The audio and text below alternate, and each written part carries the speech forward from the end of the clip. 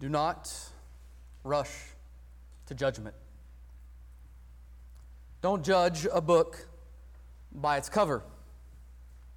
Don't be such a judgmental person.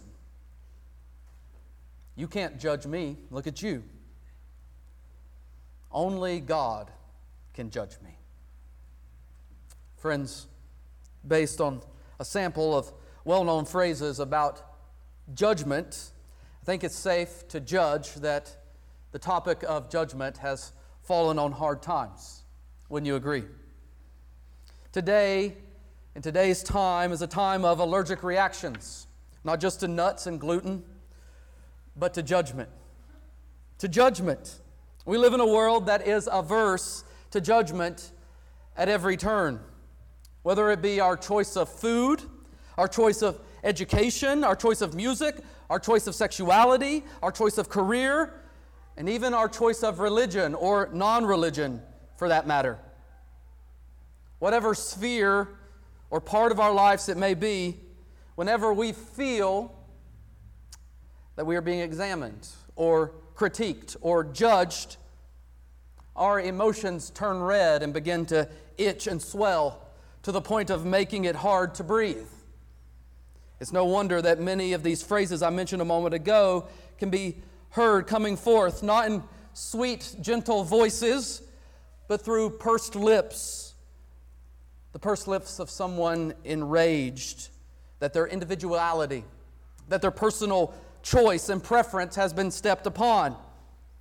How dare you sit in judgment over me? Only God can judge me. As if standing before an infinite and holy, pure, and just God is to be preferred over having a friend who disagrees with your love of Pepsi and 90s country music. But what of God's judgment? It's not something Christians talk very much about either, is it? Most likely because God's judgment is something that we haven't studied very much to begin with. And friends, this is to our harm. Why? Because the judgment of God, that is God's bringing justice. Here's a short definition of what God's judgment is. God bringing justice upon those who are in contradiction or rebellion to Him and His command. It's something our Bible talks a lot about. And I mean a lot. At the same time, the judgment of God is something that began at the fall of creation and will continue not just until Jesus returns, but God's justice and His judgment will reign for all of eternity. So what is this judgment? What is this justice? And what of us when that day of God's judgment finally comes? These are good questions to consider,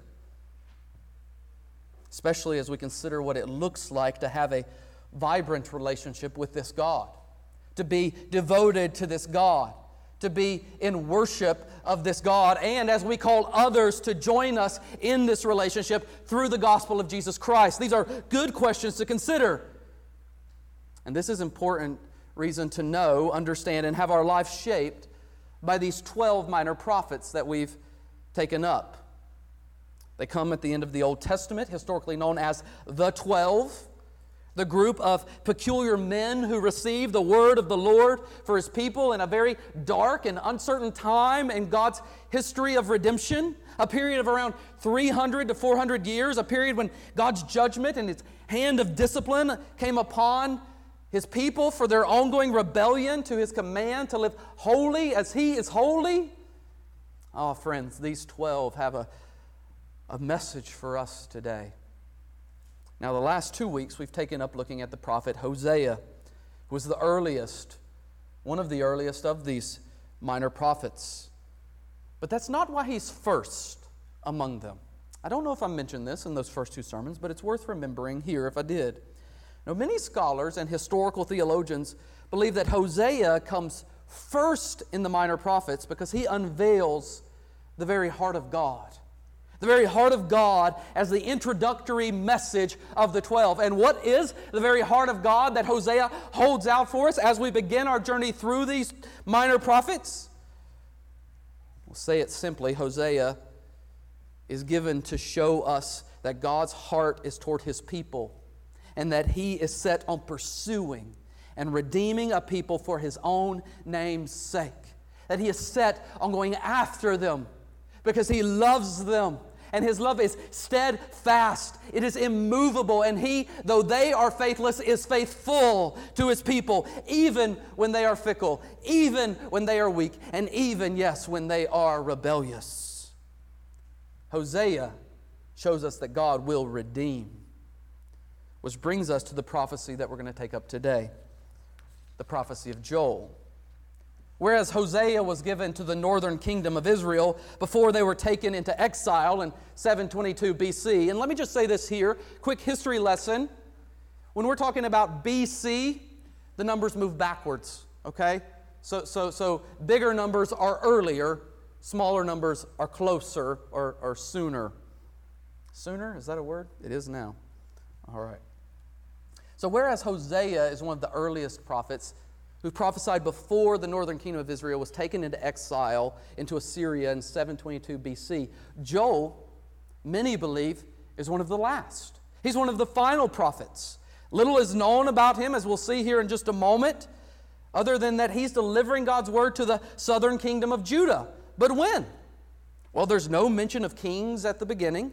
There's no mention of Assyria or Babylon who took God's people into exile. There's no mention of the temple throughout. And so by all accounts, it seems that Joel is one of the final prophets to prophesy, preaching to God's people after 516 BC, after they are captured, after Solomon's temple is destroyed, after they are taken away into Babylon. Remember, Judah is taken away by Babylon. And even after they return back to Jerusalem and a second temple and the city walls are rebuilt under the leadership of Ezra and Nehemiah. So why, here's the question for us as we're studying our Bibles, would this composition of the 12 put together in the end of our Old Testament begin with one of the earliest and be followed by one of the last prophets? Why are they not in chronological order?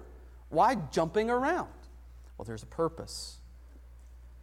It's not because people long ago were really bad at calendars, but because of the message of Joel. The message of Joel. His name means Yahweh is God. And the central message of Joel is central to understanding the message of these 12 prophets throughout. It's a message that I hinted at in last week's sermon, but we now find fully laid out and ferociously laid out. And it is this, that salvation comes through judgment. Salvation through judgment. Yes, judgment. That word that causes so many of us to squirm in our seats and reconsider if we should invite our friends to church. Perhaps Joel left out the mention of kings or the temple and speaks generally about foreign armies because his message of salvation through judgment transcends his own time and place and people. Perhaps it's a message that we need to hear today. See, friends, it's books like Joel that help us understand not only the goodness of God's judgment, but the deep and abiding grace of His salvation. Judgment and salvation, discipline and grace seen together to spur us on to live lives that are devoted to Him more and more and more. And friends, that's my prayer for us today as we look at this book, is that by the end of our study of the book of Joel, you'll come to see the glory of God's judgment.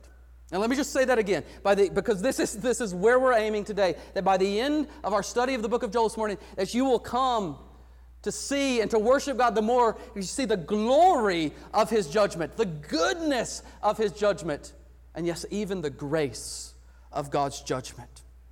So in light of that, we turn with me to the book of Joel in your Bibles.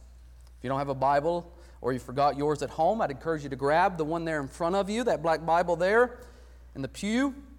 And Joel can be found on page 712 in that Bible. 712. If you're new to the Bible, once you get 712, just look for the big name Joel. That's where I'll be throughout the book, or throughout the sermon. I'll be looking at this entire book. And friends, let me encourage you here to keep your Bibles open, especially in this series, because we're going to be jumping around. We're looking at entire books at one time, looking at a bunch of different verses. If you have your Bible closed, you're going to get bored. So keep them open. Well, friends, instead of opening with the reading of God's Word as we normally do, let me go ahead and give you the points. And we're going to go ahead and jump right into it and begin reading different sections of this book throughout. So, here are the 3 points. They're there in your bulletin as well to keep you guided if you need it. But first, we're going to see the looming judgment. Second, we're going to consider the sure salvation. And finally, we're going to consider this merciful God that the book holds out. And as we do, as I said, my prayer is that by the end you'll come to not just appreciate, but worship God because of His judgment and the salvation that it does indeed extend. So let's begin by thinking about this looming judgment. It's really held out for us in chapter 1 and the first half of chapter 2. So let's look back there. After learning the name of our prophet, which I said as a moment ago, I said means Yahweh is God. The only other detail we have is that his father's name is Pethuel. And after this, we are immediately launched into the call of God towards his people. You see it there in verses 2 and 3. Let me read it. Hear this, you elders. Give ear, all inhabitants of the land. Has such a thing happened in your days or in the days of your fathers? Tell your children of it, and let your children tell their children and their children to another generation. That is, great-grandchildren at that point. It's this intense call begins this book. This intense call begins this prophecy. And it is intense because of the event that it records, an event that is given in the past tense, showing that whatever he is about to describe to us has already taken place, and he's going to interpret it for them because he wants them to tell subsequent generations what has just taken place. So what is the event? Well, let's keep reading in verse 4. What the cutting locust left, the swarming locust has eaten. What the swarming locust left, the hopping locust has eaten. And what the hopping locust left, the destroying locust has eaten. Now what's going on here? What is this disaster that he's speaking of? What does he want them to do about it? We find that God's people have been attacked by a series of locusts. A plague that has come upon them. Yes, locusts, those giant crop-eating grasshoppers. They've come upon them, and there's different kinds of locusts. We see 4 of them mentioned here. One after another have come upon them. Now, children, if you don't know what these look like, this afternoon you can ask your parents to find some pictures of locusts. They're ugly boogers, let me tell you. And they're vicious. Now, let's be clear about this, though, that locusts were common in these days. You can go and read history of different locust attacks that happened throughout the past, that they're very common in Africa and the Middle East and in Asia and during these times. But this is no common locust attack. No, often it would just be one type of locust that would show up and they would decimate a few crops and, oh shucks, that stinks, but it'll be okay, we'll get past this. But that's not the kind of plague he describes, is it? That's not the kind of attack he describes, is it? This is not just a locust attack on farm to farm. This is total devastation. This is a complete undoing of agricultural and economic life, not to mention the blessings and fruitfulness of the land in general. Joel mentions, as I mentioned a moment ago, 4 types of locusts, each one taking the baton from the one before it and eating and gnawing and obliterating the crops. From the vineyards to the orchards to the fields. This is a monumental and catastrophic event upon the people of Israel. And yet, if we have been readers of our Bibles, even reading through Exodus at the end of last year in our church-wide Bible reading plan, we know that locust plagues have a place in the Bible, don't they? There's something that happens. You might remember there in Exodus 10, as God himself is performing signs and wonders through Moses in order to bring the people out of the enslavement of Egypt and to bring Egypt to their knees. One of the 10 wonders God performs was to bring a locust plague upon the people of Egypt. It says there in Exodus 10, Moses speaking to Pharaoh, "For if you refuse to let my people go, behold, tomorrow I will bring locusts into your country, and they shall cover the face of the land, so that no one can see the land.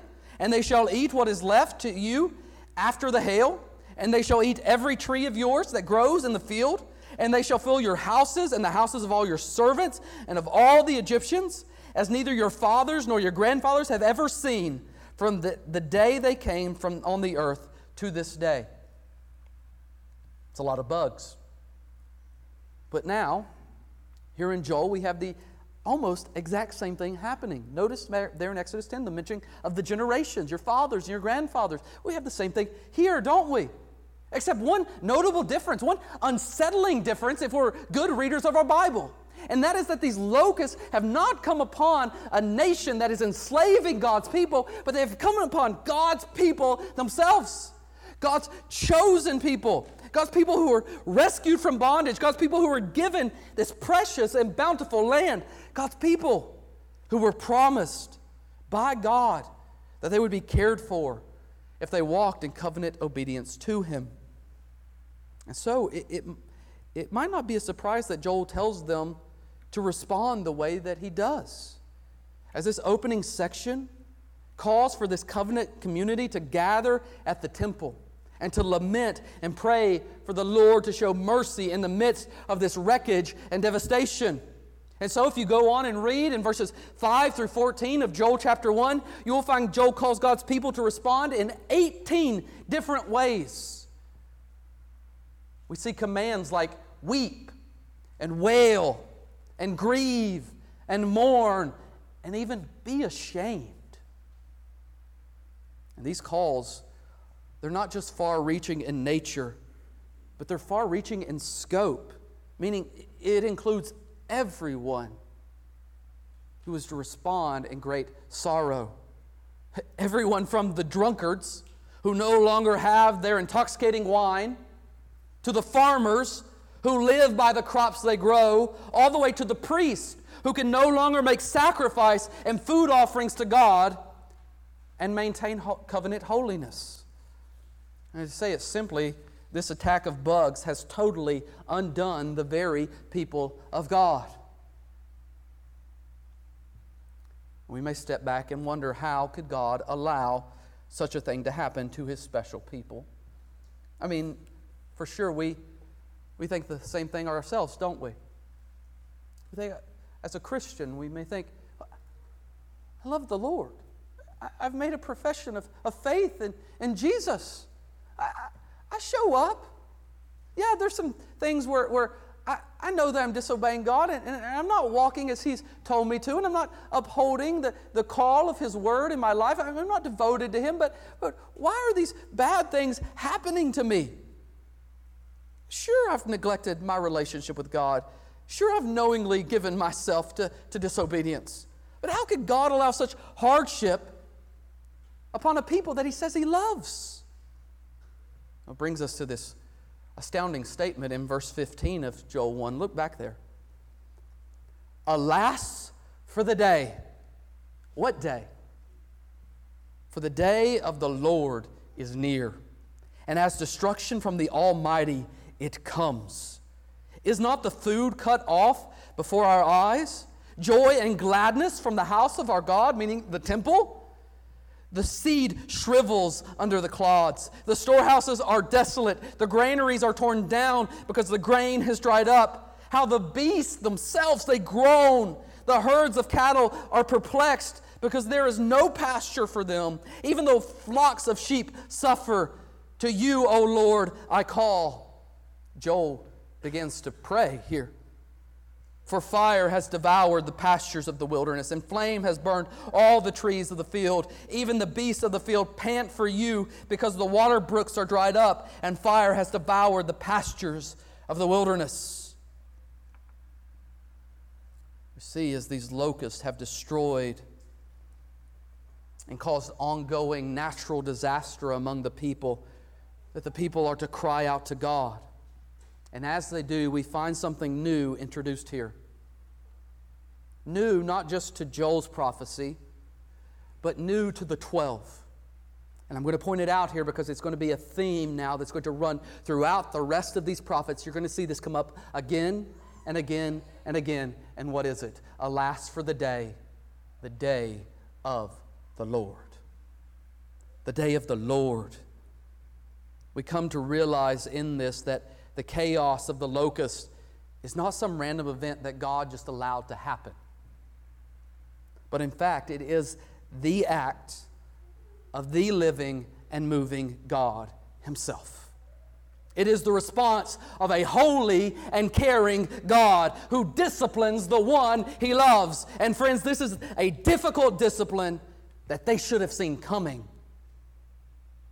Do you realize this? This is the glory of God's Word held out to us. This locust plague should have been no surprise to them, because God Himself had told them, He had warned them that this curse would come upon them if they did not walk in obedience to Him. Don't believe me? Well, if you got time, flip back there. If not, I'll just read it for you. Deuteronomy 28. In Deuteronomy 28, 38 through 42, listen to what God says through Moses to the people as they are about to enter into the promised land, that land that just got eaten by locusts. You shall carry much seed into the field and shall gather in little, for the locust shall consume it. You shall plant vineyards and dress them, but you shall neither drink of the wine nor gather the grapes, for the worm shall eat them. You shall have olive trees throughout all your territory, but you shall not anoint yourself with the oil, for your olives shall drop off.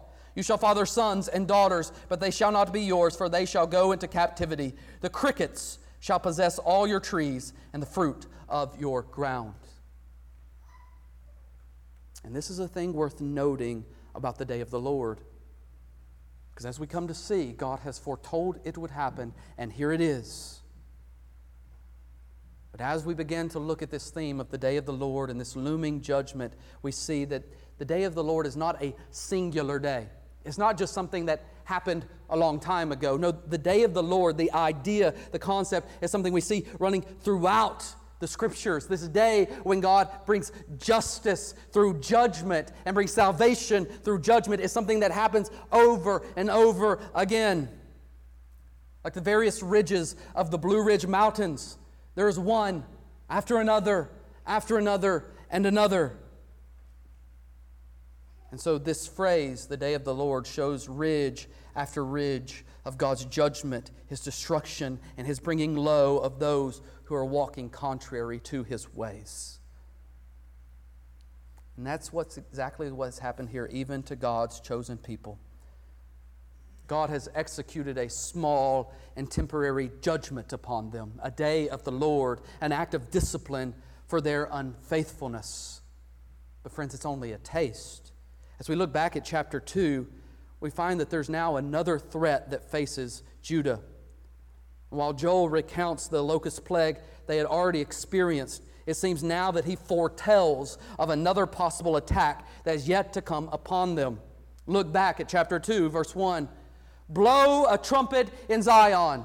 You're going to see that phrase happen twice in this book. Blow a trumpet in Zion. Sound an alarm on my holy mountain. Let all the inhabitants of the land tremble, for the day of the Lord is coming. Another one. It is near, a day of darkness and gloom, a day of clouds and thick darkness, like blackness. There is spread upon the mountains a great and powerful people. There like has never been before, nor will again after them through the years of all generations. So what do we have here? Now there's various interpretations of chapter 2 as it relates to chapter 1. And is he still just talking about the locusts? Is he referring to them in a different way? Is he just retelling what he's already said over again? Some can make that argument and defend it. Good for them. I don't think that's what's happening, though. I think what he's talking about here is something that is yet to come. It's something that's held out in the future. Whereas chapter 1 held out these bugs, and they were cast as almost like an army overtaking Judah. Now we see an army that is described, and they're going to flow into God's land like bugs. It's holding out this future military attack that is going to come upon God's people. Another attack is on the horizon. Only this time it won't be bugs, but people. So we read in Joel 2:6, before them peoples are in anguish. All faces grow pale. Like warriors they charge. Like soldiers they scale the wall. They march on his way. They do not swerve from their paths. They do not jostle one another. Each marches in his path. They burst through the weapons and are not halted. They leap upon the city. They run upon the walls. They climb up into the houses. They enter through the windows like a thief. The earth quakes before them. The heavens tremble. The sun and the moon are darkened. The stars withdraw their shining. And now look who's mentioned. The Lord. Yahweh himself utters his voice before his army, for his camp is exceedingly great. He who executes his word is powerful. For the day of the Lord, there it is again, is great and awesome. Who can endure it? We hear now of another day of the Lord, only this time the results of God's judgment will be much more devastating. The results will leave the entire city in ruins. It won't matter if the crops survive or not. There won't be anyone to eat them. And who is it that will lead this army? It says there in verse 11, I pointed it out, the Lord utters his voice before his army. Friends, we see it is God himself who will judge. It is God himself who will bring his swift hand. And so what are you to make of the day of the Lord? What are we to make of a God who moves in this way? Friend, I wonder, what do you think of God as judge? Whether it be in matters of our own day or in that final day of the Lord, when he will execute full and complete judgment, how do you feel about this? I'm assuming when you hear that God is Father, that he is friend, that he is a strong tower, no doubt your heart, like mine does, is warmed and finds great comfort and relief. But what of God as judge? What does your heart do then? How do you respond to the severity of God? And can you cry out along with Abraham, who, while looking at the wretched and wicked city of Sodom, cried out, "Will not the judge of all the earth do right?" Is that the cry of your heart? Do you trust in the judgment of God? Do you trust him to do what is right? Can you cry out with the psalmist in Psalm 82:8, "Rise up, O God, judge the earth"? See, this is where Joel's message is so helpful to us, even as we live as followers of God now. Why? Because it helps us to have a right view of who God is and a right view of who we ought to be. We come to face with a God who is not only free to execute judgment, but does it always in wisdom and is always right when he executes judgment. We move from having a God made in our own image to God as he really is. There's no doubt that many of us fall on one side of the ditch or another in this respect. Some of us tend to concoct a God in our minds who is always affirming. He's always on our side. No matter our sin, no matter our ignoring or neglecting him, in the end, some of us imagine that God could never judge us as being in the wrong and never bring the pain of discipline into our lives. And perhaps you're here this morning and you're not a follower of this God and you are not a believer in Jesus Christ, and you think, well, God could never judge me this strictly. He could never bring ruin upon my life. There's never a day of the Lord for me because God would never do that. Oh, I've heard from you Christians, you always talk about how God is love and he is forgiving and he's gracious. Will he not be gracious with me? But on the other hand, there are some of us who only see discipline. Or it would be better to say we only see condemnation. For us, every day is the day of the Lord. And every sorrow and every heartache and every trial is because we have failed and we have messed up and we didn't measure up in some way or another. We walk around half expecting to be struck by lightning because we gave one of our kids the stink eye for leaving the back door open. But is this who God the judge actually is? When we bring these views to the book of Joel and take note of how God dealt with his people then, we see that God is not arbitrary in his judgment. What does that mean? Arbitrary is too big of a word for Sunday morning. It means that God's not willy-nilly in his judgment. God isn't in heaven throwing judgment darts and they land wherever they might. No, God's judgment here is brought specifically upon those, His covenant people who had received His glorious promises and experienced an intimate relationship in His presence. And yet, though they have experienced all of this goodness, they have gone their own way. They have chose their own path. They have chose to worship and indulge themselves in the world and the things of it. Their worship and devotion to Him had grown cold. And like all good discipline, He brings this pain into their life with the threat of growing sorrow so that they might be drawn back into right fellowship with Him. Which means, if you find yourself in hardship, in heartache, in great sorrow, it doesn't necessarily mean that God is bringing His disciplinary judgment upon you, but it might. And so one of the first questions we should always ask when trial comes upon our lives is there some unrepentant sin in my life that I need to turn from? Is God bringing this great sorrow into my life to help turn me back to Him? Is there repentance that needs to take place? Does this mean every locust plague that comes upon our lives is because we are in sin? No. But we should consider it. Because this is where hope lives. This is where we can find a sure salvation. Which is exactly what we find at the end of Joel's prophecy. So hang tight with me here. We just looked at the first half of Joel, the first third of Joel. We're now going to jump to the last third of Joel. So let's jump to the very end of Joel's prophecy and see this sure salvation that's held out. Flip over to chapter 3 of Joel as we see the sure salvation.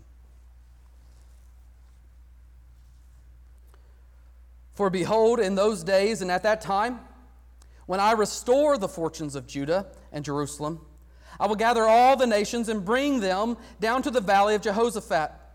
And I will enter into judgment with them there on behalf of my people and my heritage Israel, because they have scattered them among the nations and have divided up my land and have cast lots for my people and have traded a boy for a prostitute and have sold a girl for wine and have drunk it. So as we begin chapter 3 and we consider the sure salvation, we find that judgment has not necessarily gone away. Notice that. God's judgment has not gone away. No, it's just turned. Do you see that? In fact, we find the judgment of God that was disciplinary for the people of God before is now much more severe for those who have opposed God and His people, what are called the nations here. You see this even more if you look down at the poetic prophecy of chapter 3, picking up there in verse 9. Proclaim this among the nations. Consecrate for war. Stir up the mighty men. Let all the men of war draw near. Let them come up. Beat your plowshares into swords and your pruning hooks into spears. Let the weak say, I am a warrior. Hasten and come, all you surrounding nations, and gather yourselves there. Bring down your warriors, O Lord. Let the nations stir themselves up and come up to the valley of Jehoshaphat. For there I will sit to judge all the surrounding nations. Put in the sickle, for the harvest is ripe. Go in, tread, for the winepress is full. The vats overflow, for their evil is great. Multitudes, multitudes in the valley of decision. For the day of the Lord is near in the valley of decision. The sun and the moon are darkened. The stars withdraw their shining. The Lord roars from Zion and utters His voice from Jerusalem, and the heavens and the earth quake. We find another day of the Lord here, don't we? We find a future day of the Lord where God is executing judgment once more. As it were, this is God's great calling out. Did you notice that in the beginning? God says, come on with it. Bring what you got. O nations, come at me. It's reminiscent of Psalm 2, which Pastor Sean preached back in June. Why do the nations rage and the peoples plot in vain? We see it here that they have come up against Yahweh, and this is the day of the Lord. While all of those other days pointed ahead to a lasting judgment upon the horizon, here we have that day. The day when God will fully and finally execute His judgment, not upon His own people, but upon the nations. You hear how God calls them out? Do you hear how God tells those who are opposed to Him to give it their best shot? He says that the battle will go down in the valley of Jehoshaphat. I don't know if that's any of your baby name list, but literally Jehoshaphat means Jehovah is judge. And so he says, come on down. We're going to meet in the valley of Yahweh is judge. This does not bode well for those who come up against him. It's his valley, and he is the one who reigns.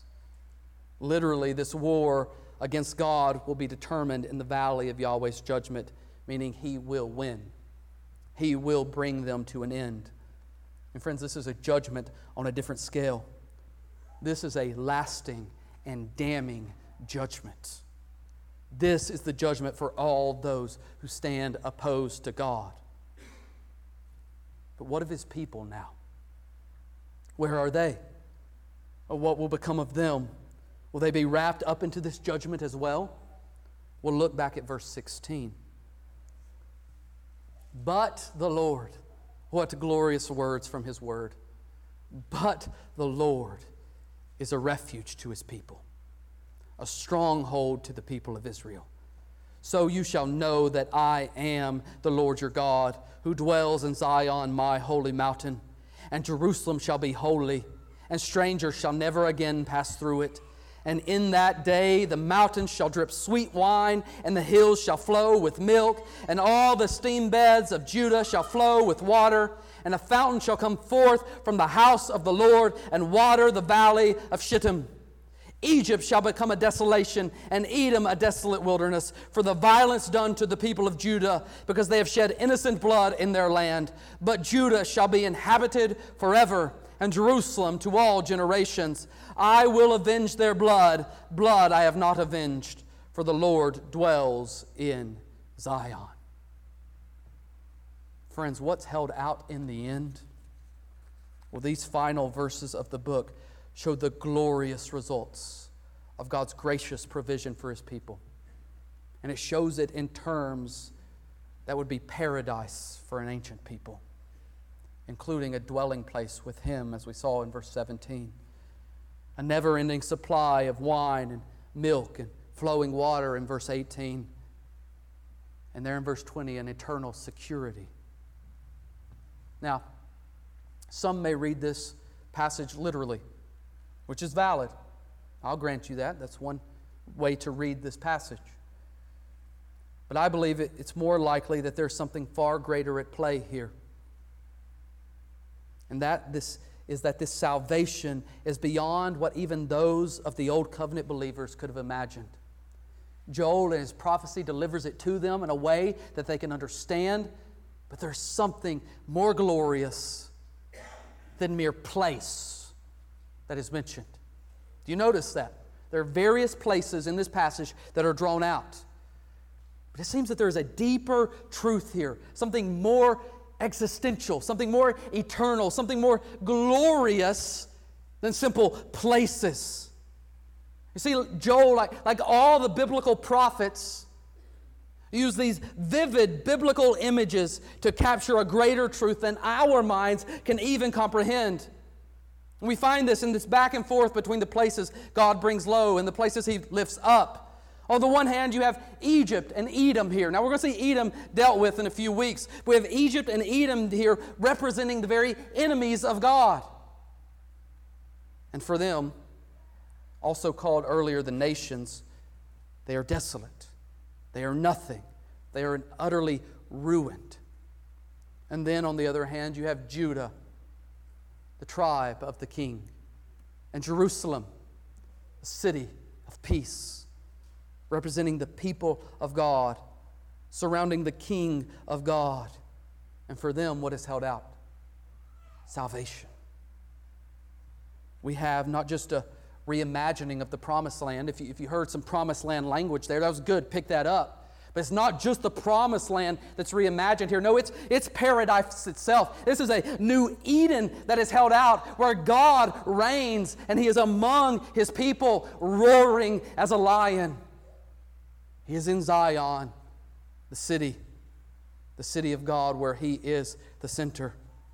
It's no wonder then that John himself takes up these images in his vision in Revelation 18 and 19. We see the dichotomy then held out as a sure salvation, that for those who are opposed to Yahweh, there is judgment. And that goes for individuals all the way to nations, to the peoples of the world who stand opposed to Him, who shake their fist at Him, who hate Him, and who do great injustices against Him and against His people and against all that He has made and all that He has commanded. For them is held out judgment. And so, friends, as you look around at the world and you are heartbroken by the actions and the attitudes of those who hate God, rest, have peace, have confidence that you have a God that you can stand upon who will, in the end, judge them. And at the same time, for those who find refuge in God, who come to Him, who lay before Him, contrite and humble, offering Him their lives in humble submission, for them is held out salvation. Which brings us to a pressing question, a question you need to ask today. It's the main question of Joel. It's the tension that I'm sure many of us feel right now. On the one hand, we find this loving, disciplinary judgment meant to bring correction, ultimately restoration between God and His people. And on the other hand, we find this damning judgment that's meant to bring sorrow and condemnation down upon the heads of those who refuse to walk with God and refuse to walk in God's ways and worship Him. And so if we believe, as we confess this morning, that each of us is born with a nature that is marred and twisted by sin and rebellion, if we believe that we are enemies of God through our words and our deeds, how is it that we, deserving the full wrath of God and judgment, how is it that we can move from experiencing everlasting judgment of God the Judge to experiencing the everlasting salvation of God the Redeemer? Or to put it simply, what hope is there for us in going from being God's enemies to God's friends? Well, this is what the middle portion of Joel's prophecy is all about. The reason I saved it for the end is because it is the climax. It is the pinnacle. It is the highest point of Joel's prophecy held out for us. So let's consider this God who is merciful. In his Christian classic, Knowing God, J.I. Packer began a chapter entitled Goodness and Severity of God this way. Behold, therefore, the goodness and severity of God, writes Paul in Romans 11:22. The crucial word here is "and." The apostle is explaining the relation between Jew and Gentile in their plan of God. He has just reminded his Gentile readers that God rejected the great mass of their Jewish contemporaries for unbelief, while at the same time bringing many pagans like themselves to saving faith. Now he invites them to take note of the two sides of God's character which appeared in this transaction. Behold, therefore, the goodness and severity of God. On them which fell, severity, but toward thee, goodness. The Christians at Rome are not to dwell on God's goodness alone, nor on His severity alone, but to contemplate both together. Both are attributes of God. That is, of His revealed character. Both appear alongside each other in the economy of grace.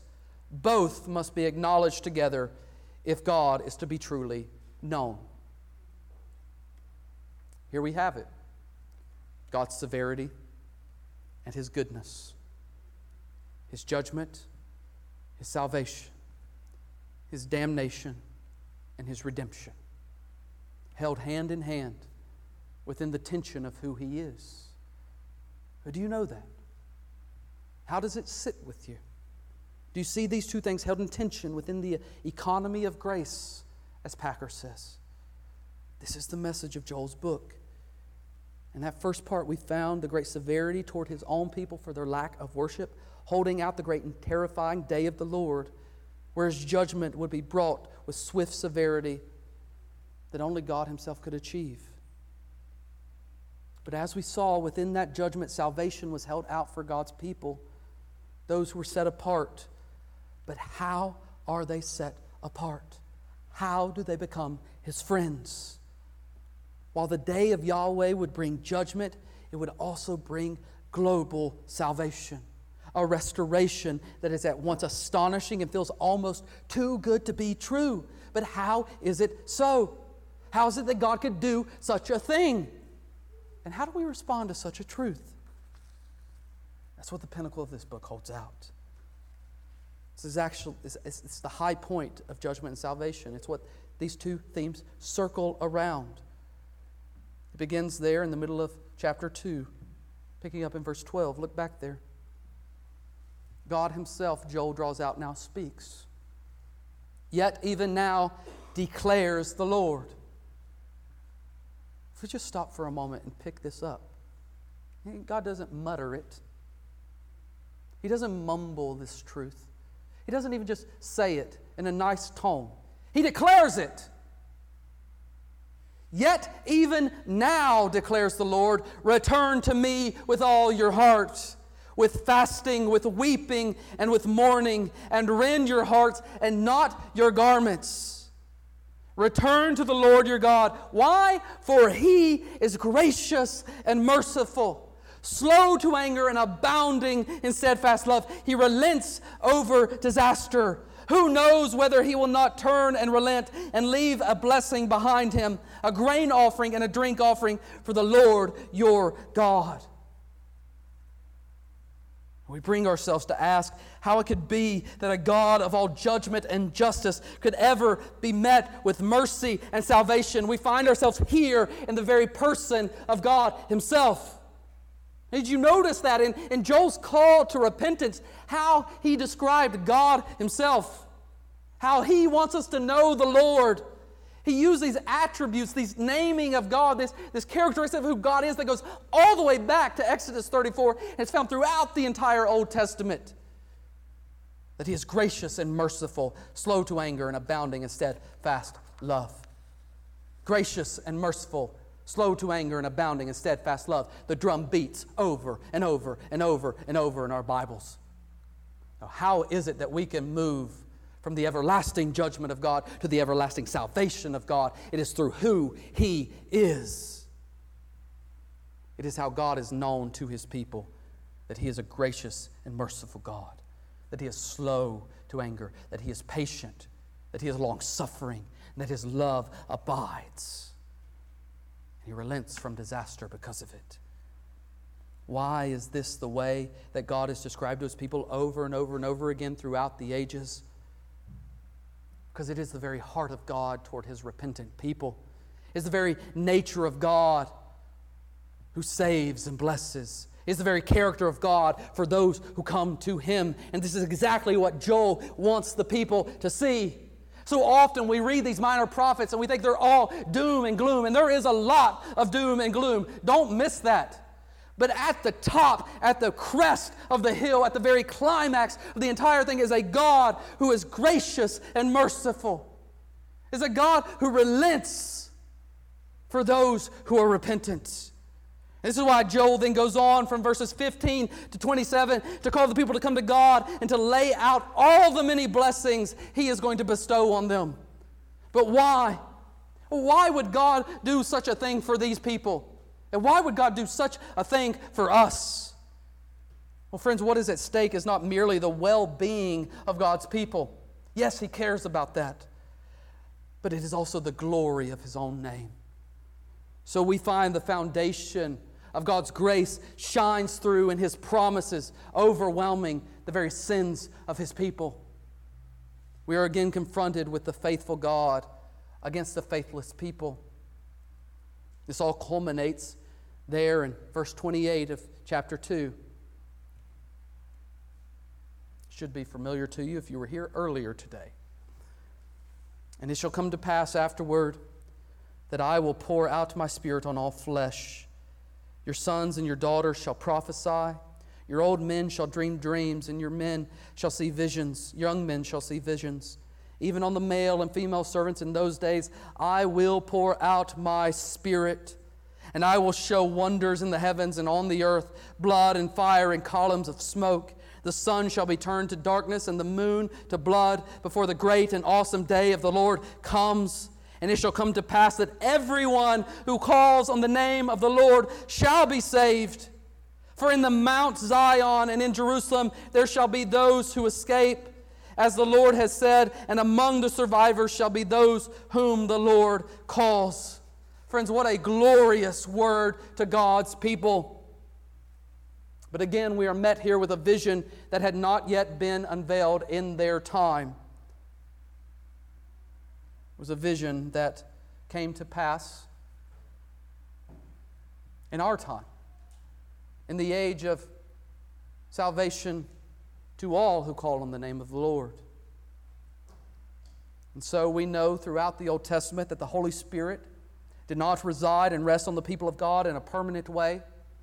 They were not indwelt by Him. Instead, their fellowship with God was mediated through the priests, and they found comfort through the law and through the sacrificial system. But here we find a new thing. Something new is going to come, a new comfort, a new comforter, a new mediation, a new mediator, a new life. It's handed to them through the promise of the coming Spirit.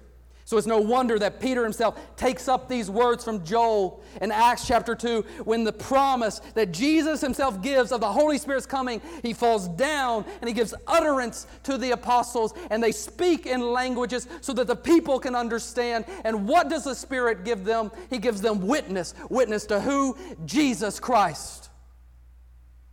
As the Holy Spirit descends on the apostles, He empowers them to boldly give witness to the gospel itself. And that's where Joel's prophecy is finally fulfilled,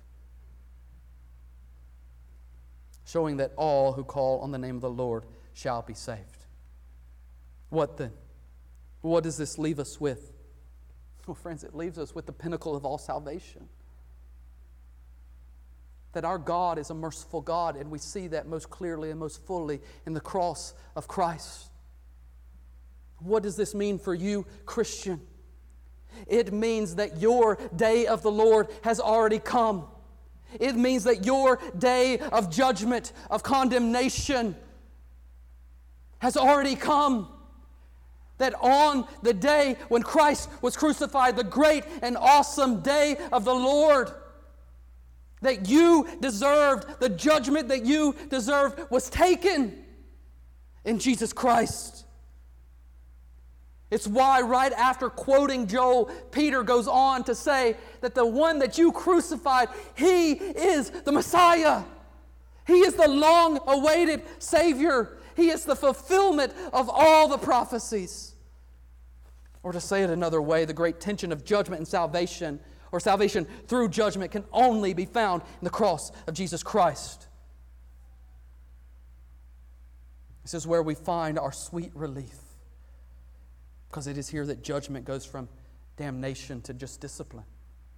It is in the cross of Christ that we find judgment, the judgment of God poured out on all those who call on His name. It is in the cross of Christ that we find the fullest and darkest day of the Lord for all God's people. For it is there that our judgment was handled.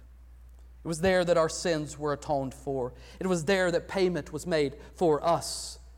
It wasn't in a locust plague. It wasn't even in the attack of an army.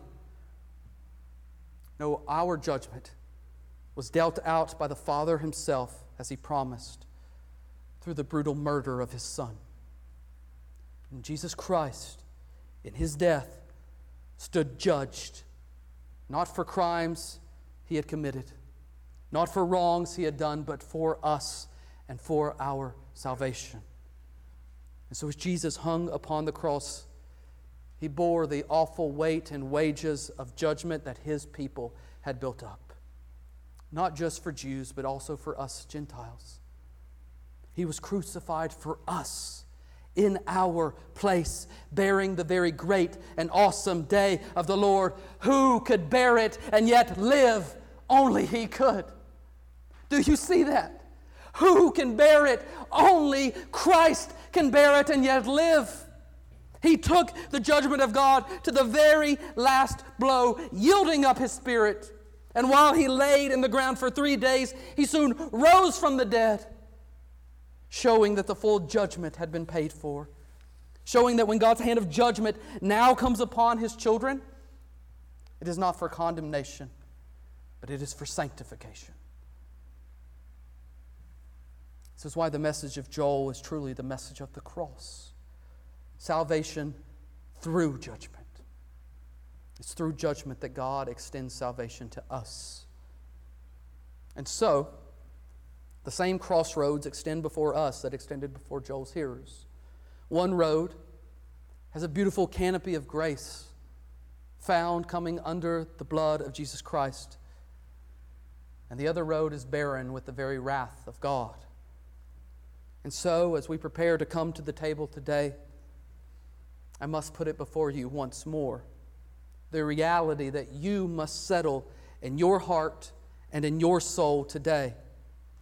As you see again and again the great and awesome day of the Lord in Joel, through the locust plague, through the threat of military conquest.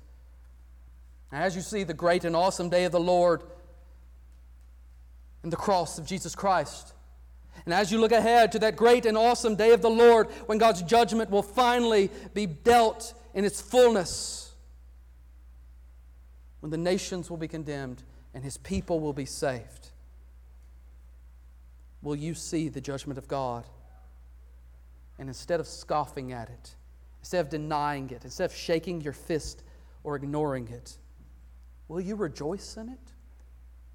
Looking to the one who will bring justice to the nations and vindicate His people through the risen and reigning Jesus. This is our God, and this is His salvation. Let us pray. Oh God, that we might look at You as judge and rejoice.